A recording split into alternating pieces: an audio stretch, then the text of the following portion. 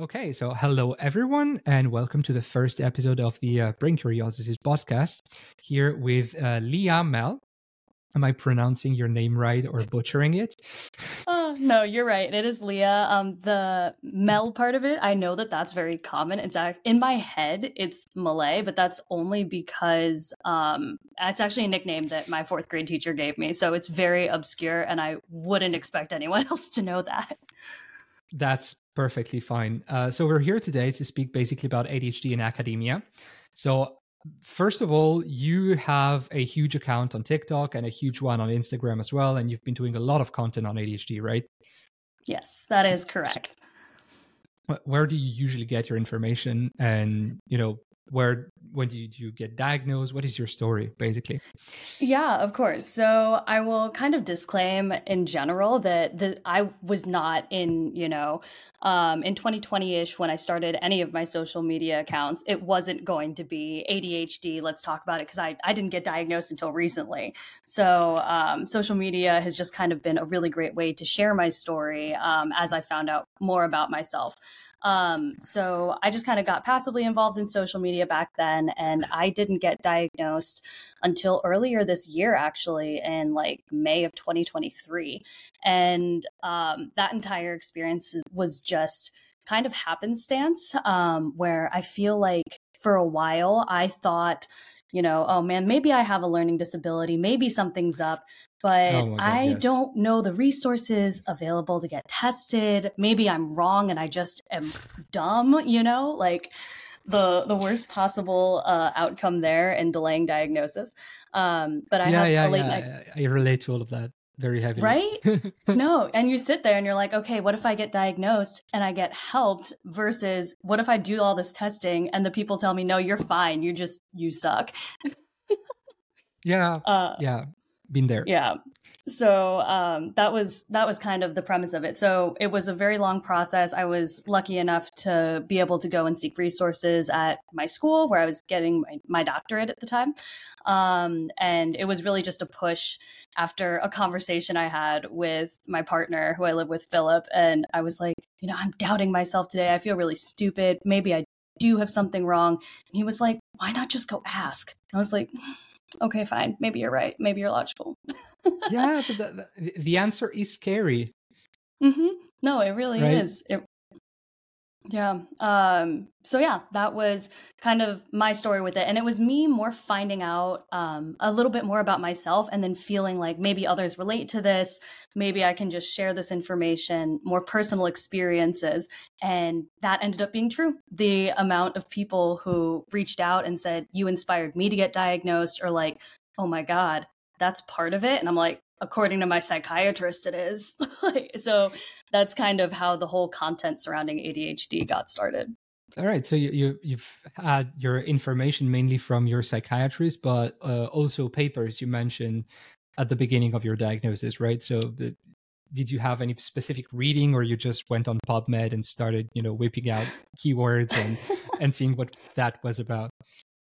It was definitely the latter of going on to PubMed. So yeah, as I mentioned, like I was in grad school. I just finished. And so I think one of the best things you learn from the grad school experience, or the most harrowing, is how to use, those databases to find articles, Yep. And so immediately after, I was honestly, even a little bit before, when I was thinking, could it be ADHD? I started reading just everything that I could.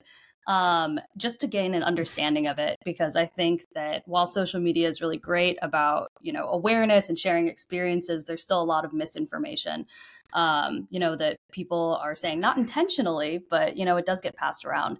So I was trying to look at academic articles first, general review papers, just on the different rates of diagnoses and how it's kind of changing as we get, more aware of the biases that we have, whether that's in research or it's, just societally.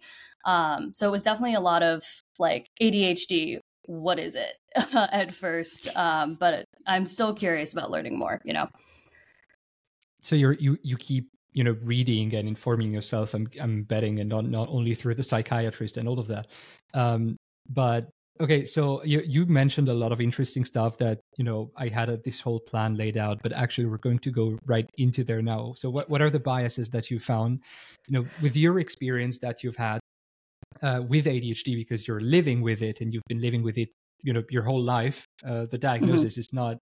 I feel that I'm going to diverge into parentheses, but whatever. A lot of people feel that when you're diagnosed, you get ADHD, but you've been having that your whole life. When you're diagnosed, you just understand finally what's going on. Yes. Um, so from that moment and from the reading of all the papers, what are the biggest biases that you found in the literature?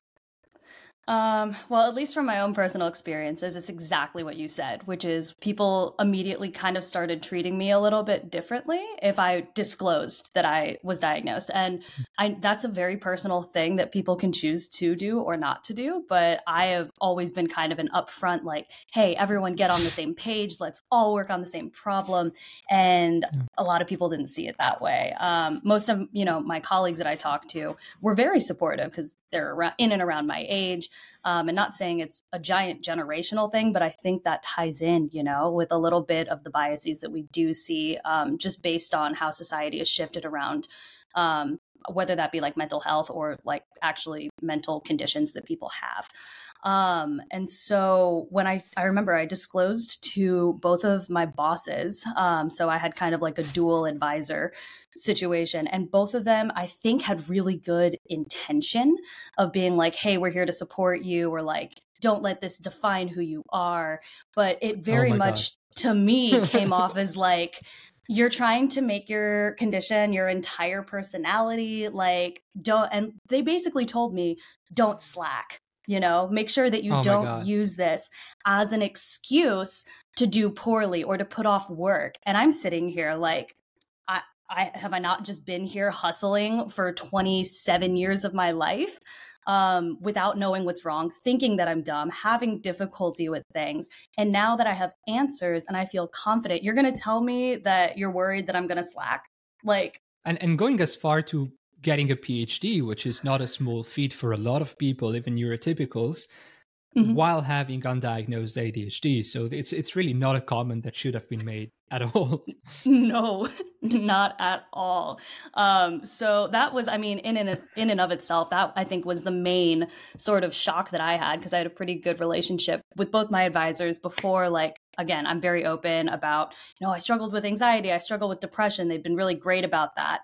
And then it was like this missing piece, which kind of ties into some of the biases and academia and like literature and diagnosis that we're seeing, where ADHD can be the cause of your depression or your anxiety Yeah, if they're not, absolutely. just comorbidities, And so when I finally found out that missing piece for me and I got the right treatment for me for ADHD, my anxiety was way less. My depression was way Yep. less. And I was like, Yep. oh, it was just this thing. Yeah.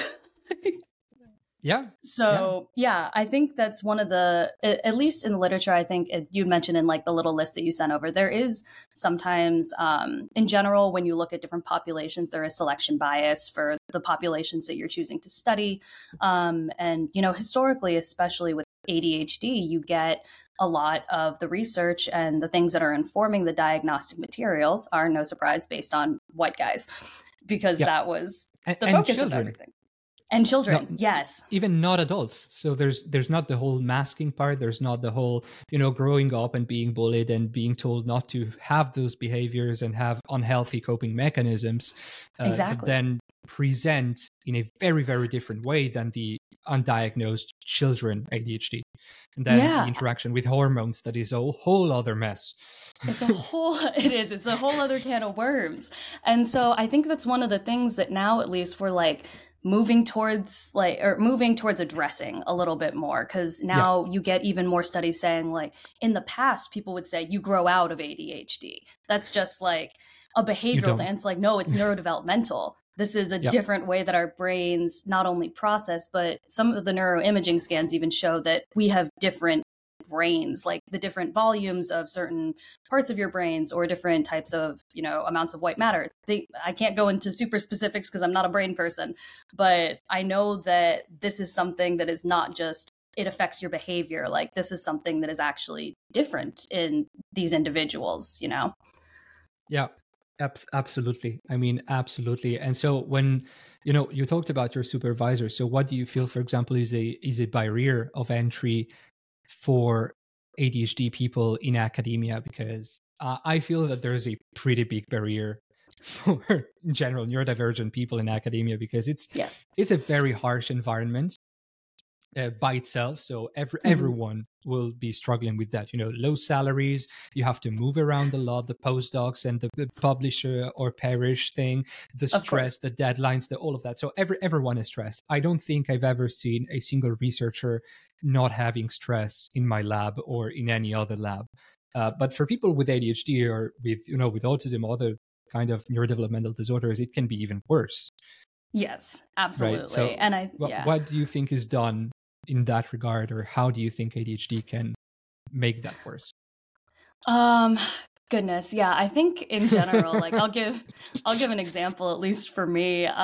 One of the things that I didn't really think of as being debilitating and was just, putting off as, oh dang, I'm just so forgetful, or I just don't plan things well, is I would actually sit and, you plan out whatever experiments you're gonna do. You make a list of all the things that you need because you're trying to be efficient about it.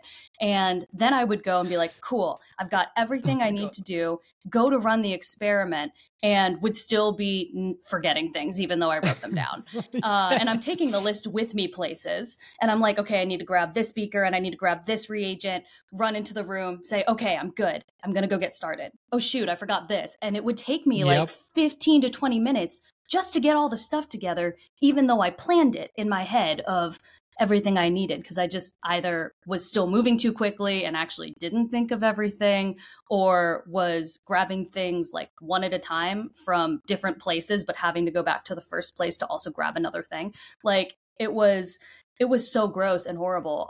So you would hear this door like open, close, like 12 times, my poor colleagues, as I'm going back and forth.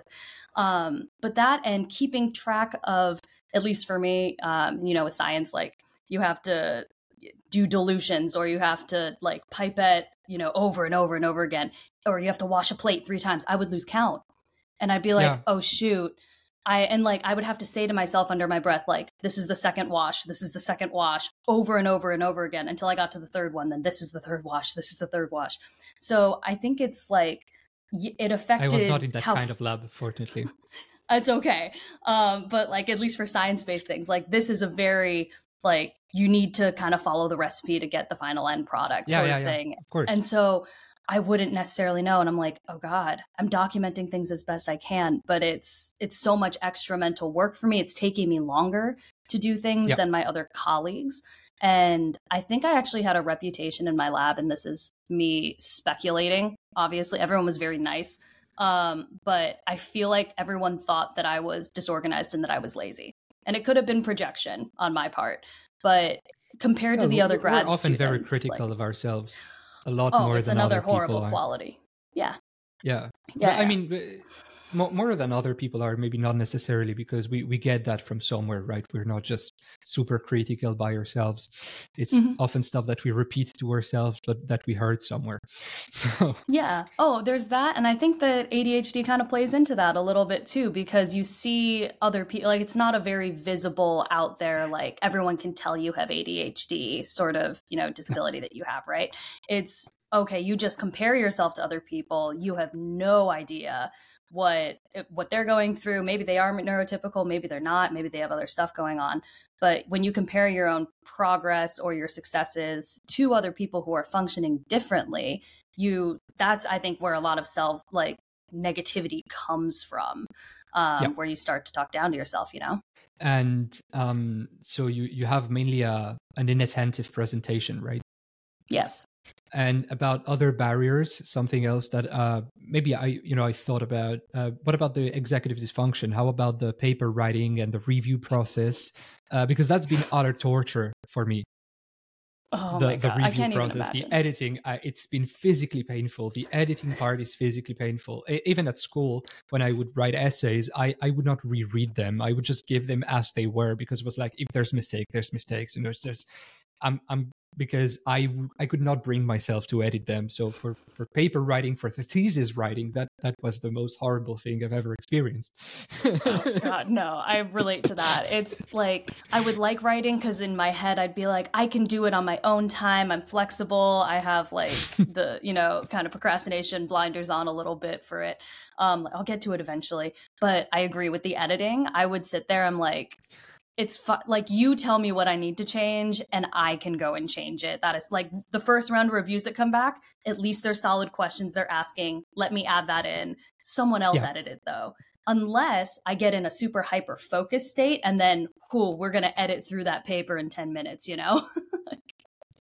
At some point I've had my supervisor say, you're close to being a scientist, so you should know what to edit. And that was utter torture for me to hear, because it was like, it's just never going to happen at this point. No. But you know this about yourself. Yeah, I know it about myself. I know I hate editing from day one, right? I said it from day one. I hate editing. And if on top of that I don't know precisely what I need to edit, it's just not going to happen. That's it. No, it's too abstract. We need very like clear to-do list sort of things, I find. And if we don't have that and we're left free, it's like either too many like 7 side projects are going on that are only like 10% done, or it's just not going to happen. Yeah. And how did you find out about ADHD? How did you, have the pressure to get diagnosed? You said you were getting a lot of anxiety and depression, but how did you find... What pushed you to seek the ADHD diagnosis specifically? Yeah, that would be when you stay up super duper late and go down a rabbit hole on the internet. That is exactly what happened. So after that conversation I had with Philip, and I was like, man, I feel like I'm stupid. I have a learning disability. And he was like, maybe go and talk to someone about it. I was like, okay, but I don't want to come empty handed. I want to have like, maybe I think these 3 things, because of course I do. So I went and I like looked up different learning disabilities to see if any of them matched with my experiences, because like I've been dealing with this forever, right? And none of them really fit. And I was like, And then there was a little like sentence at the bottom of whatever website I was looking at. Might have been like Mayo Clinic or something. And they were like, hey, sometimes people think they have a learning disability, but it's really just ADHD. And I'm like, oh, okay, interesting. Tell me more about that. And then pulled up like this whole article, and I was like, well, I'm not hyperactive. I've never been fidgety. I've never been like, even thinking back to when I was a kid. And they were like, no, there's an inattentive type. And I'm like, oh, okay. And then everything was like, this is my life in an article. Let me learn more about it. And so I did. I went to my student health and I specifically like said, hey, I did my research on this. I know that you're a medical professional and you will tell me yay or nay, but like, this is my logic. Can I get a diagnosis for this? And luckily my provider was like, yeah, absolutely. This is not uncommon to see here. Okay. So they were super nice and, they listened and all of that. Yes. That's pretty great. It's pretty lucky. I'm also at a school. Yeah, that's also true. I also have the inattentive presentation. So when I read the symptoms, I was like, this hits a little bit too close to home. And then I learned that the hyperactivity could be also mental, not only physical, because I would fidget quite a lot, but it's on a very small movements. But then when they told me that the hyperactivity can also be mental, I was like, oh yeah, there might be something there. It's the steady stream of consciousness in your head. That's really fun to deal with as well. But I've seen different TikToks like that people will make, or just reels or something, and they're like, just me going to get my coffee in the morning, there's 12 different thoughts bouncing around, and I'm like, yep. Yeah. Unfortunately. Yeah, it's basically this. And it's not either in a bad way. I've come to enjoy that kind of hyperactivity because it makes me think about a ton of different things. It's just that when I need to do stuff, it's so hard, right? Yes. I've seen the conferences of Dr. Russell Barkley that has studied ADHD for, I think, 45 plus years. And he was saying, ADHD is not a learning problem, it's a doing problem.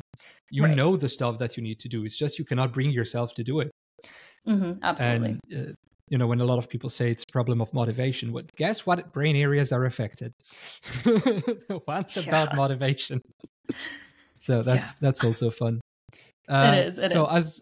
as further questions for you is, we're moving on more to the research part now, because you've read some papers about ADHD. I'm guessing you've read quite a bit about that, and you were mentioning about the selection bias at first, about the boys mainly being studied for ADHD. Mhm. So what kind of bias does that bring now today with medical professionals that are trying to diagnose people? There's a lot Yeah. of late diagnosed women, especially right now, because this Yes. wasn't recognized before. Yeah, no, I think that's kind of hitting the nail right on the head there. So again, yeah, it was typically studied in, adolescent boys, because when someone is, being very hyperactive, they're fidgety, they're, showing all of those symptoms, it does kind of draw attention, right? And it's not saying that women weren't, or like girls and women weren't, hyperactive, or that there aren't hyperactive people.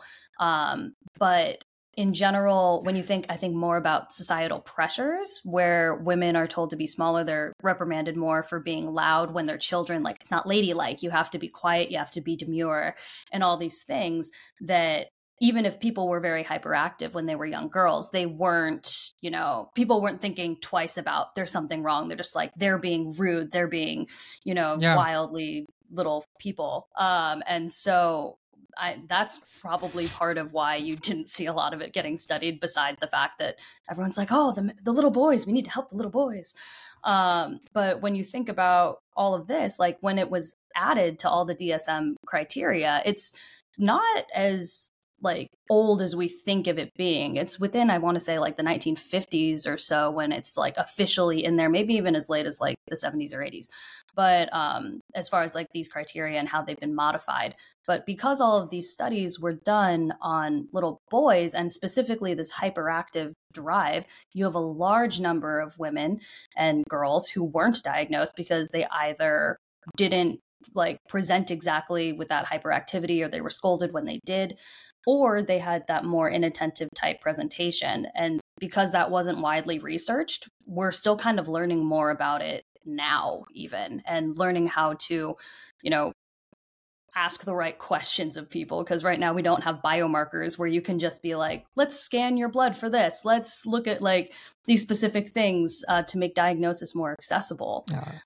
So it really is questionnaires, and like refining these questionnaires to be more inclusive of those populations. Oh, they're so not ADHD friendly, those questionnaires. Oh, they're so long. I wanted to ask every question with "it depends."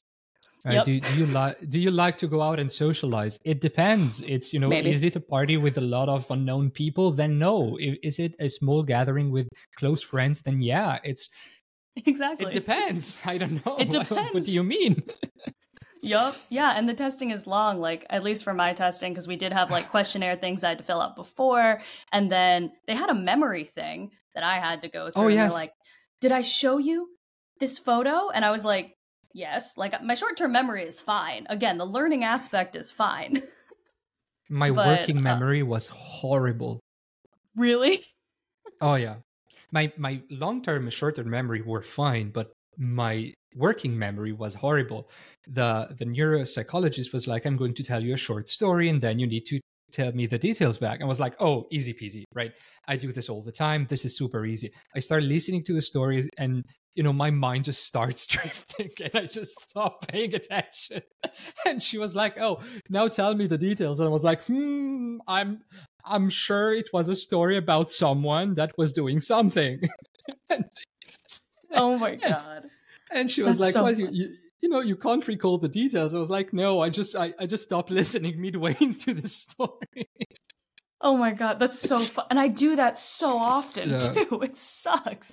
But oh God. See, if they had asked me instead, like instead of photos, because I'm like very visual, I can tell you photos. But if it was like audio processing, I don't learn people's names until I've seen your face and looked at your face and been like, your name is Amy, like 12 times. Yeah, I don't know. Until I've said it several times. Yup. Mm-hmm. It's not going to happen. I'm horrible with names. a lot of us have auditory processing issues as well, which makes, the whole thing a lot harder, because if you cope by reading stuff instead of listening to it, then that also might go unnoticed. Mm-hmm. And a lot Absolutely. of coping mechanism can just completely mask ADHD and ADHD diagnosis. Yeah, no, it's really rough. That was actually one of the questions that I got asked was like, "Oh, are you constantly late to appointments?" And I'm like, "No, No. because I had to cope because I know I'm bad at that. So I have 12 calendars and 12 alarms." And they're like, Yeah. "Okay, so technically yes." I'm like, "Yes, but not now. Like I'm very on time to things now." Yeah, that was, one of the next question. Do you think the diagnostic criteria and the way that the diagnosis is made is adapted to people with ADHD and especially to adults with ADHD? And I think you've already more or less answered that, but let's. Let's dive in. Exactly. Yeah, I think that we can always keep updating them. Like if you look at in general, we like in the very like beginning when we had, this edition of, oh, let's ask questions to see if people have ADHD. It was only combined presentation. You only had it for people hyperactive and inattentive symptoms. Then in the next iteration, then they had, oh, no, there is separation between hyperactive and then inattentive and maybe one in the middle. And now they have kind of flushed it out a and they little bit. created ADD in the DSM-4. They had ADD that is no longer diagnosed because it no longer exists in the DSM. But they had Exactly. ADD that was very specifically about inattention and not hyperactivity. Exactly. And now So all doctors still say ADD. they do. Yeah, they do. It's still kind of stuck in terminology. But yeah, I think as we keep on progressing, it's getting better. And like, I think it can only get better the more research that's done and the more that we can tailor these questions to adults. Because again, a lot of them in the past only focused on, well, did you have these problems as a kid? And for a lot of people, like, maybe you did, but maybe you also don't have that good a memory of when you were a child and you need to get like family or teachers to be able to say like yes or no. And that's actually sometimes part of the diagnostic criteria are like, can you get other people to literally like corroborate your story as if we're lying about like stuff? vouch for you. Yeah, and I've always found that kind of weird.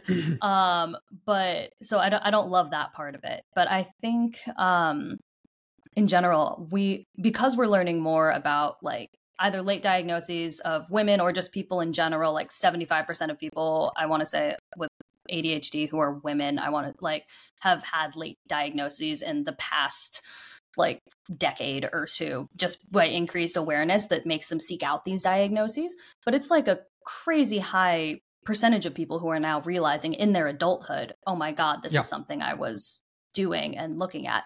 So at least looking at that trend, you can kind of be like, okay, well, it's good enough to at least catch a decent amount of people who might not have been diagnosed when they were children, which is always a plus. But I think in general, we're still lacking a lot more, I guess, detail or a lot. I don't really know the best way to put that. Being able to refine the questions a little bit more as we continue learning. Because I want to say what this last DSM-5 was a few years ago. It's 2014, I think. 2014, yeah. And so I'm like, I think we're due for an update. It's been like 10 years. Yeah. What else have we learned, So what are things that you would add, if you had the power tomorrow and they call you and they say, Leah, we want you to work on the DSM-6, what would you add in the DSM? What criteria, what diagnosis criteria, symptoms, or whatever?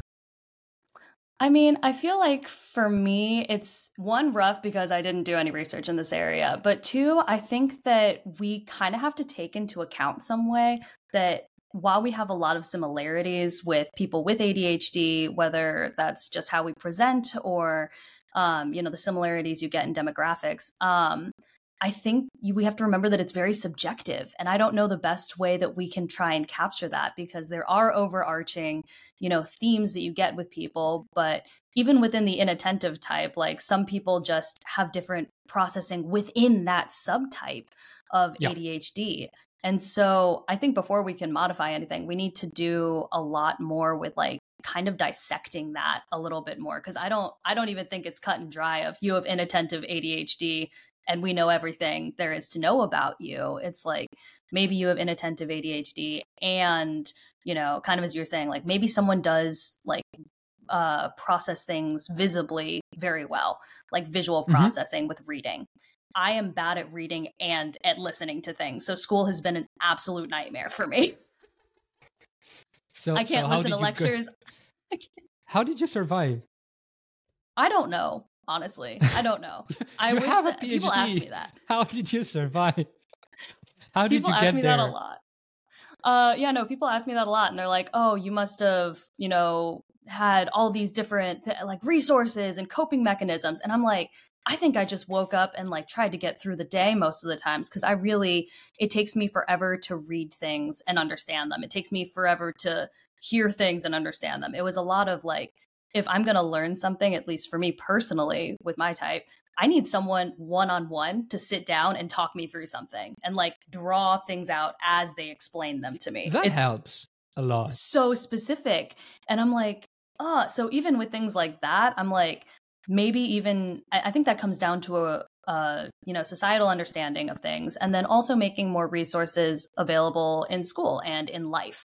Like whether that's you're in corporate and you have a new job, or you're getting through high school. Like I think there was always a stigma at my institutions of like, oh, you need to go and see a tutor, you need to go and get learning resources or something like that. But I think that's kind of coming down in the nowadays, hopefully, at least from what it was.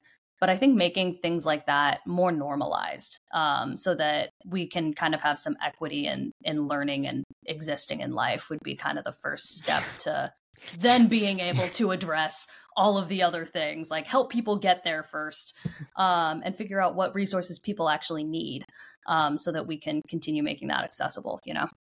Have you struggled with what we call, I think what social media calls executive dysfunction? The fact of just being stuck and completely paralyzed, even though you know that you need to do something, you know exactly how to do it, you know exactly how much time it's going to take, you just can't bring yourself to get up and do it. How much I stay in bed did a lot. that paralyze you through your study and in your life? So much. So much. I think I experienced the most bliss, which is the worst way to say it, but like the most bliss in my academic life during the COVID pandemic, where everyone was not doing a lot of things. Horrible things were happening, don't get me wrong. But like as in actual sitting there being like, oh, I actually have all the time in the world. There is no pressure for me to get this done. I'm just bored, and therefore I will get it done. That helped my executive function to actually work, because deadlines, unless they're internally set by me, are the worst thing for me to work towards, because I will procrastinate up until that deadline. And then you work on anxiety, and it's a very bad kind of anxiety, because it just destroys you completely for days. It does. And like, talk about mental health, when we sit there and you're like, again, you know everything, why can't you do it? You start going down that spiral of why can't I do this? Why am I so dumb? Why am I so lazy? And it like, that's why people's mental health goes in the toilet with things like this. And so there were many a times where maybe like the one thing I needed to do that day was, write this chapter of my thesis or something. And I'd put it off for days, and then would get super stressed about it. And then would be like, oh crap, let me stay up super late and work, 10 hours, 12 hours straight to get this done. Feel this sense of relief once it's done, and have to do it all over again next week. It's, I feel like most of us can relate to that, whether you are neurotypical or you have ADHD. Like, executive dysfunction is something I think you kind of universally experience at one point or another. But I think with ADHD, it's a cycle, and it's very debilitating, and the intensity of it is perhaps a bit more. Yeah. About that, for the executive dysfunction part, it can be really debilitating also to your self-esteem, and I think this is also why a lot of people with ADHD have a higher risk of having a burnout. Right? I think we're 4 times more likely to be in a burnout or something like that. And so for me, one of the things that was really horrible during academia with ADHD was the constant deadlines. That as soon as you finish something, you have the next thing that you have to work on, and then the next thing, and you never seem to catch a break. And that was difficult because I never seem to catch a break already in my everyday life. Right. And then, right, yeah, because your brain is always super active, and you always have this. You have to do the laundry, and you have to do the dishes, and you have to do this. So you're constantly just pressuring yourself to do these things, and working basically on guilt and anxiety and stress and self-loathing. So what is, in your opinion, one of the biggest adaptations that one could have in the workplace or in academia? Because those can be a bit different. Yeah, no, I completely agree. So I remember coming up, actually talking with my advisor at one point, saying that I was stressed out about, we had this deadline, I just finished it, but I have 12 other things to do. Like, kind of just asking, how do I prioritize this? How do I get this done? I don't feel like I can do this well. And she completely responded to me in a way that was not helpful to me, and just said, like, you just need to learn how to deal with it, because this is life, and you're always going to have more things to do. And I'm like, you're the least helpful person I have ever talked to. Like, yeah, this is life. Oh no, it's life. I just have to learn how to deal with it. And I think that's kind of like the offhanded thing that we get a lot from people who are in older generations who are currently in positions of power. Is like, you're just not strong enough to deal with it. We were strong enough to deal with it. We've adapted, and you just can't do it. And they really haven't. I hate that narrative so much.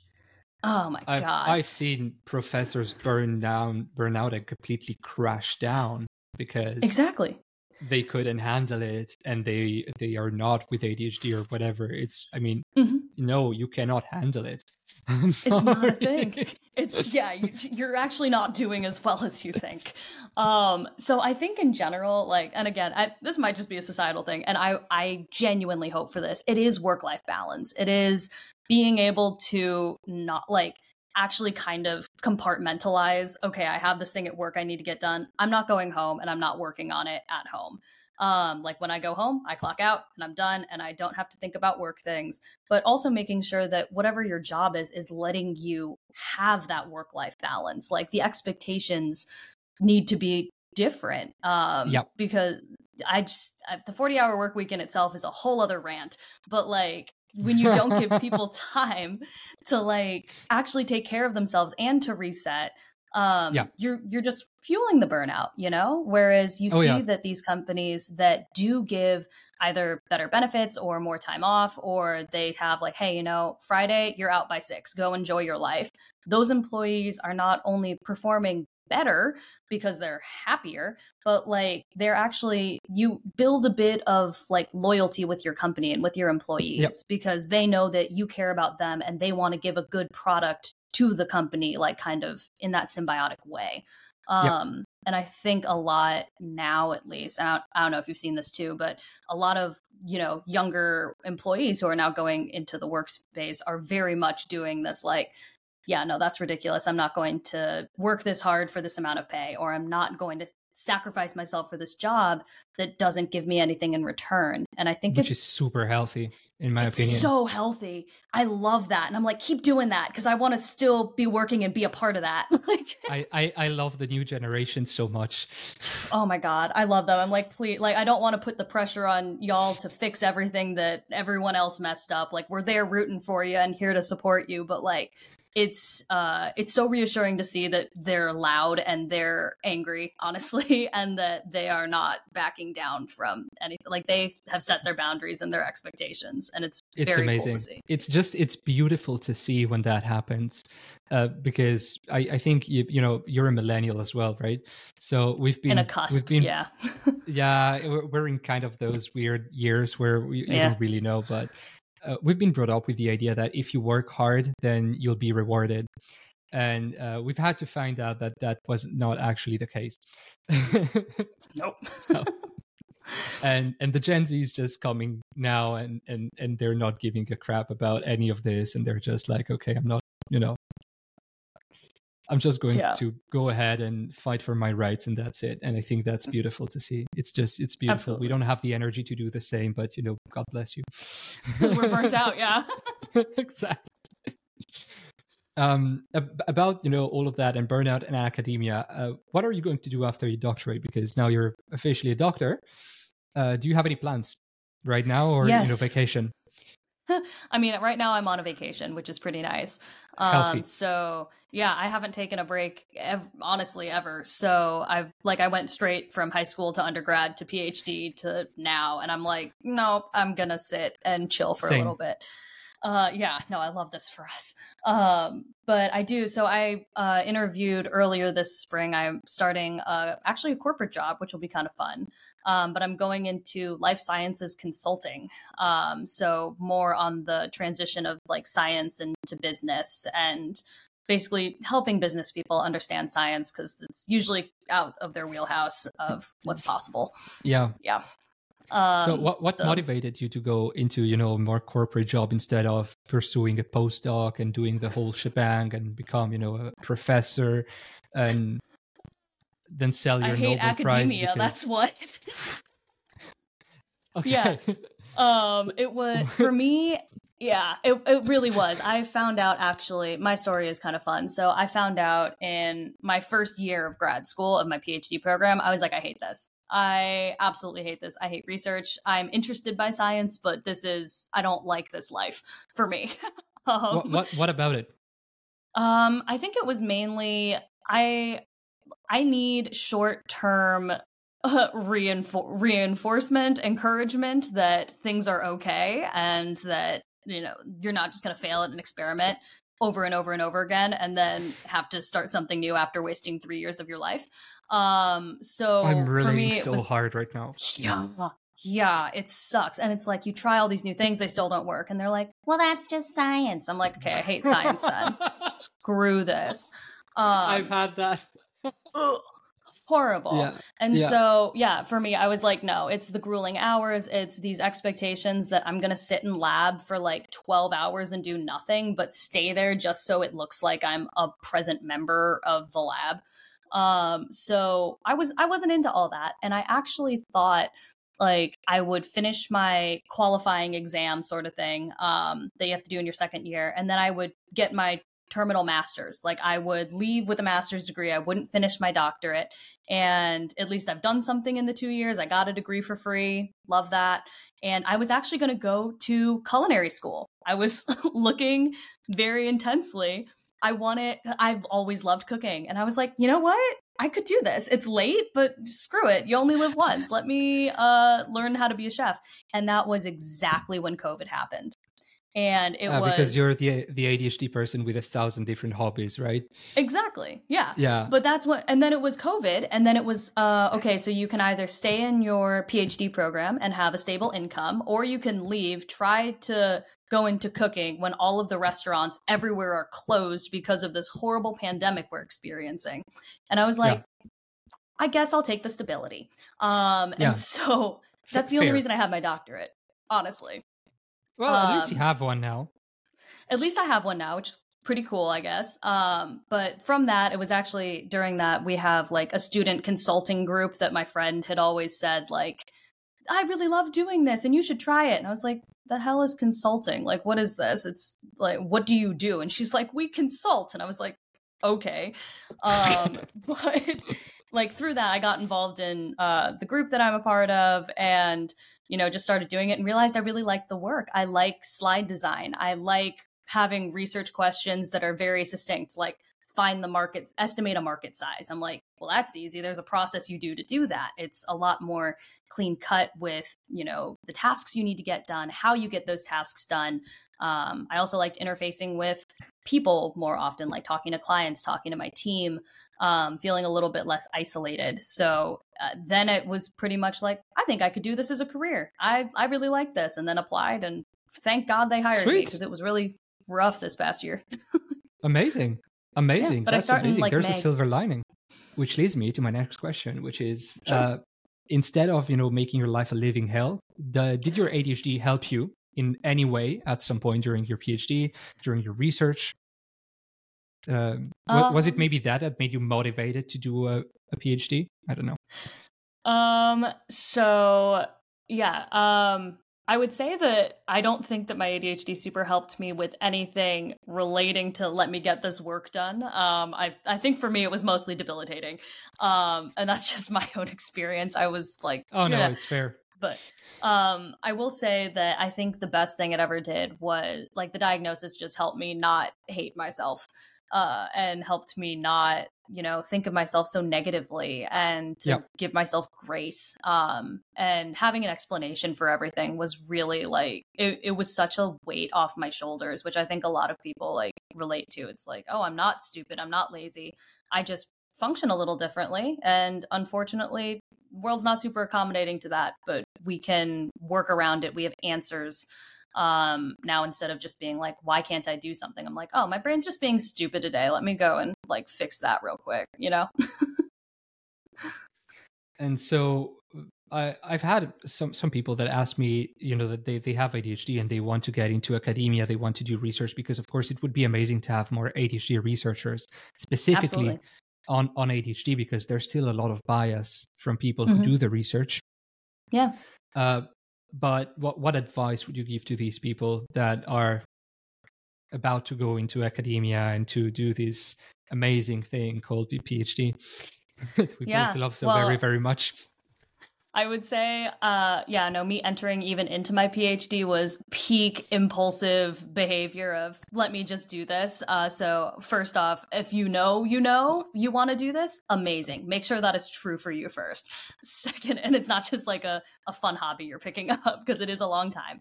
Yeah. But I agree. I think that having more ADHD researchers who have ADHD would immensely help, either the way that things are even written or reported about, or the studies that are being designed. I think the best thing that I mean, if you're doing a PhD, I assume you're at some sort of accredited university of some sort, Yeah. is trying to help yourself the best you can. Like, I think we are, again, very critical of ourselves. We're very introspective of ourselves Yeah. and how we manage different things. And so take what you know about yourself and use whatever health resources that are available to you at your institution, if any. And continuing to be like, yeah, can I get a therapist? Or can I see about getting a formal diagnosis if you're not sure? Using any sort of helpful learning resources sort of things, in addition to whatever coping mechanisms you may have developed or that work for you, But I think at its core, like, one, making sure it's what you actually want to do, and two, like, knowing that even though people have an idea of who you are, based off of your diagnosis, it doesn't mean that it's true. It's also very fun to prove people wrong, and I love doing that every single day. But like, it's not something that is going to make you getting a degree impossible. It's very possible. You and I did it. Like, you can do it. It takes work. Possible, but it's just yeah, so hard sometimes. it Right? is It's so how hard. to avoid falling into the pitfall of burnout and of all of that. It's how to get a PhD, I guess, without the really bad stuff. Without the really bad stuff. Yeah. And I think that one of the best things that, I mean, not everyone has, but should have, is just that support system. Like, truthfully, through all of this, couldn't have done this without Philip. Very, very lucky to have another person who cared about me, who listened to me and didn't invalidate me when I was like, I think I'm struggling with this. And he wasn't like, everyone feels that way. He's like, that doesn't seem right. Maybe you should I've go. had the same. I've had the right? same. My partner's Yeah. also ADHD, very much more strongly than me. So there's definitely a lot of understanding there. Yeah. Yeah. And I'm like, the support is even just like the validation before, it's always really great. But I think for me also something that helped, besides, copious reminders and calendars and all the tech. Yeah. And medication, if you're lucky enough to get it, was really like trying to even make my home life more easy for me, because sometimes you get home and you don't want to clean, you don't want to do laundry, you don't want to spend your entire Sunday cleaning and resetting your house, even though everyone loves the Sunday reset crap. That's not necessarily accessible for people like us. And so, like, I've never an easy thing that, right? And like a very easy thing that I did was, like, instead of cleaning my entire house on one day, I would clean one thing maybe every 2 days. And so like on one day, the only thing I have to do is clean my bathroom. and that's it. And I don't clean anything else, but everything is still maintained so that my living environment isn't contributing to bad mental health and, starting that spiral again. So it's little things and breaking them down to make it more easy for you to exist, both at your work and then, in your home life as well. I've heard something from, a psychologist. He's on TikTok as well. I think it's Alex Hogg on TikTok. And I think it was him. He said that a lot of people with ADHD hold themselves to the standard of who they are in their best days. Right. But forgetting they have bad days, right? And building up on what you said, I would say that, forgiveness and acceptance of yourself and of your limitations is something that is extremely important in not being burned out, because as you said, we are not the kind of people that can clean our house every week completely. It's just not going to happen. And instead, if you try to do that and fail, and you set yourself up for that kind of failure, instead you're lowering your self-esteem, you're increasing your anxiety, you're guilt tripping yourself just for free. So just accepting that something that is not going to happen is so freeing, and it gave me back so much energy. That I think was the single best thing that happened from my diagnosis, that I just accepted that some things were not going to happen, and that was okay. Mm-hmm. Absolutely. And it's hard. Yeah, it's hard. It's so much easier said than done, because you're like, oh, I can do that. And you're like, nope. Because you're sitting in that bed and you're like, oh my God, the weight of the world. I have to do like 4 things today. Or like, I can't do anything because I have an appointment at 2.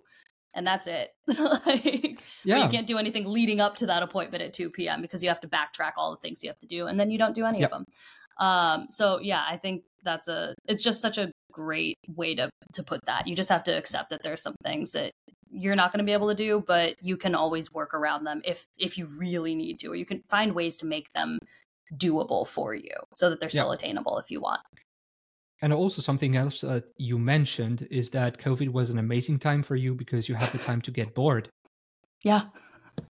And no, I mean, not in a bad way, of course. It was not a great time for everyone, but you had the time to get bored. You had the time to just let your mind wander and do its thing. And so when you wanted to get up to actually do stuff, your brain would answer to you because you had the kind of downtime that you would allow yourself to have.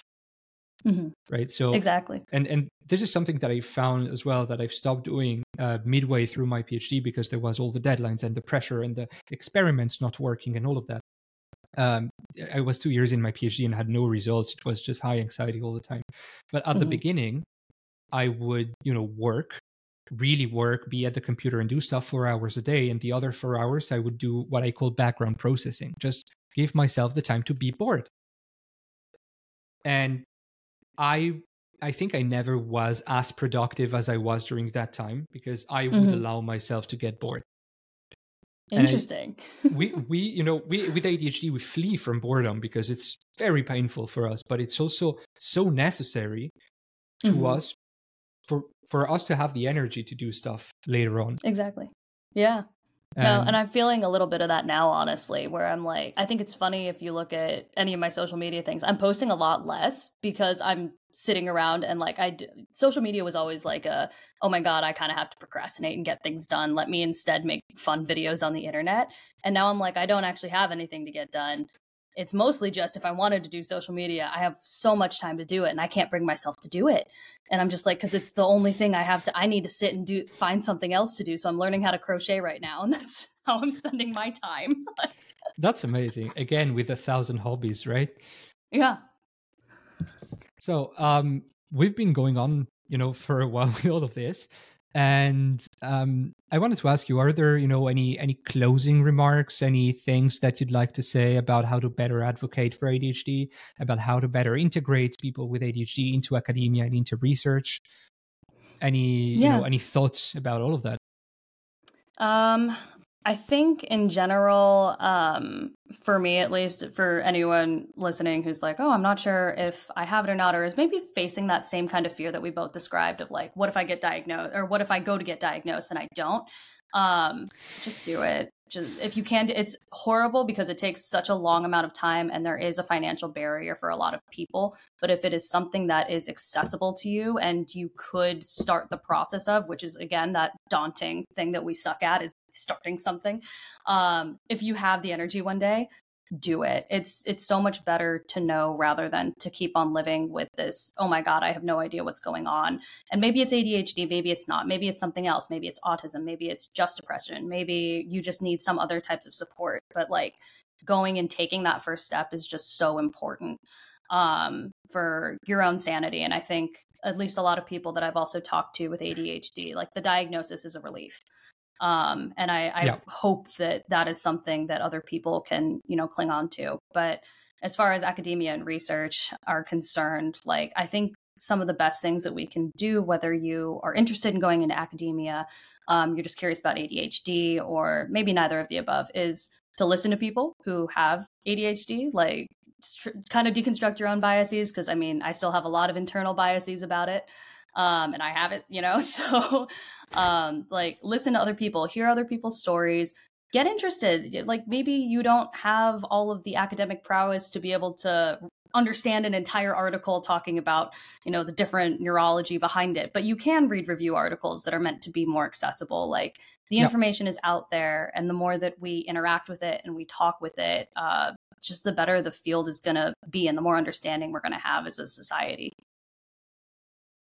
I love everything that you said. I would just add, if it's not ADHD and it's something else, like you said, do not go out of the doctor's office without an answer, because people don't go to the doctor out of fun. People go to the doctor because, I mean, you're in the US, so there's also another even worse. A whole question of cost. Here we have free healthcare, but the wait times are very, very long. But generally, people don't go to the doctor out of fun. We go to the doctor because there's something wrong. So if it's not ADHD, keep looking and don't go out of the doctor's office without an answer or without further tests or a referral of some sorts. Because it's, if you feel bad, it's not nothing. Yeah, I agree. Yeah, whatever people are experiencing, like, I think that's one of the other things too, is like just whatever you're experiencing, if it is really this debilitating and it's this negative and it's impacting you so regularly, that is not normal. And like, that's something that hopefully we either have answers to, or you can gain more insight into yourself and how to, better that situation. So completely agree. Advocate for yourself. Yeah. And even if it's nothing, which is something that I like to remind, even if it's nothing, hypochondria is a very real condition as well. So if you go to the doctor thinking you have stuff, but you have nothing, you might still have hypochondria. You might still have something. Exactly. So we don't go to the doctor because we have nothing. Just that reminder. All right. Love that. If you want to share more stuff, where can people find you on social media? Where would you like people to find you on social media? Because maybe you opened recently a YouTube channel about crochet or something that you'd like more people to follow. So where Yeah, absolutely. I think right now where I'm actually more active is on Instagram. So that's just, at Leah, Melle, or Melle probably is the easiest way to spell that. But I have the same handle across, Instagram and TikTok. Again, not posting there super regularly, but of course, because I am picking up new hobbies all the time, I kind of want to start some sort of, not like a blog or in a sense of like, here's my personal life, but like I feel like there's a lot of things I love being able to share, whether it's ADHD or just general like coping mechanisms or things that made my life easier, kind of in a written form, that I have no idea what it's going to become or if it'll even be a thing, because we start things and we never finish them. We forget them. We forget them. We become excited and then we forget them. But if that ever does happen, Instagram will be the first to know about it. Okay, so Instagram, Leah Melle, that I'm butchering your name again just for free. All right, so excellent. We're going to wrap this up, and to everyone who's been listening or who will be listening, because right now no one else is listening, thank you very much, and we're hoping to see you on next episodes.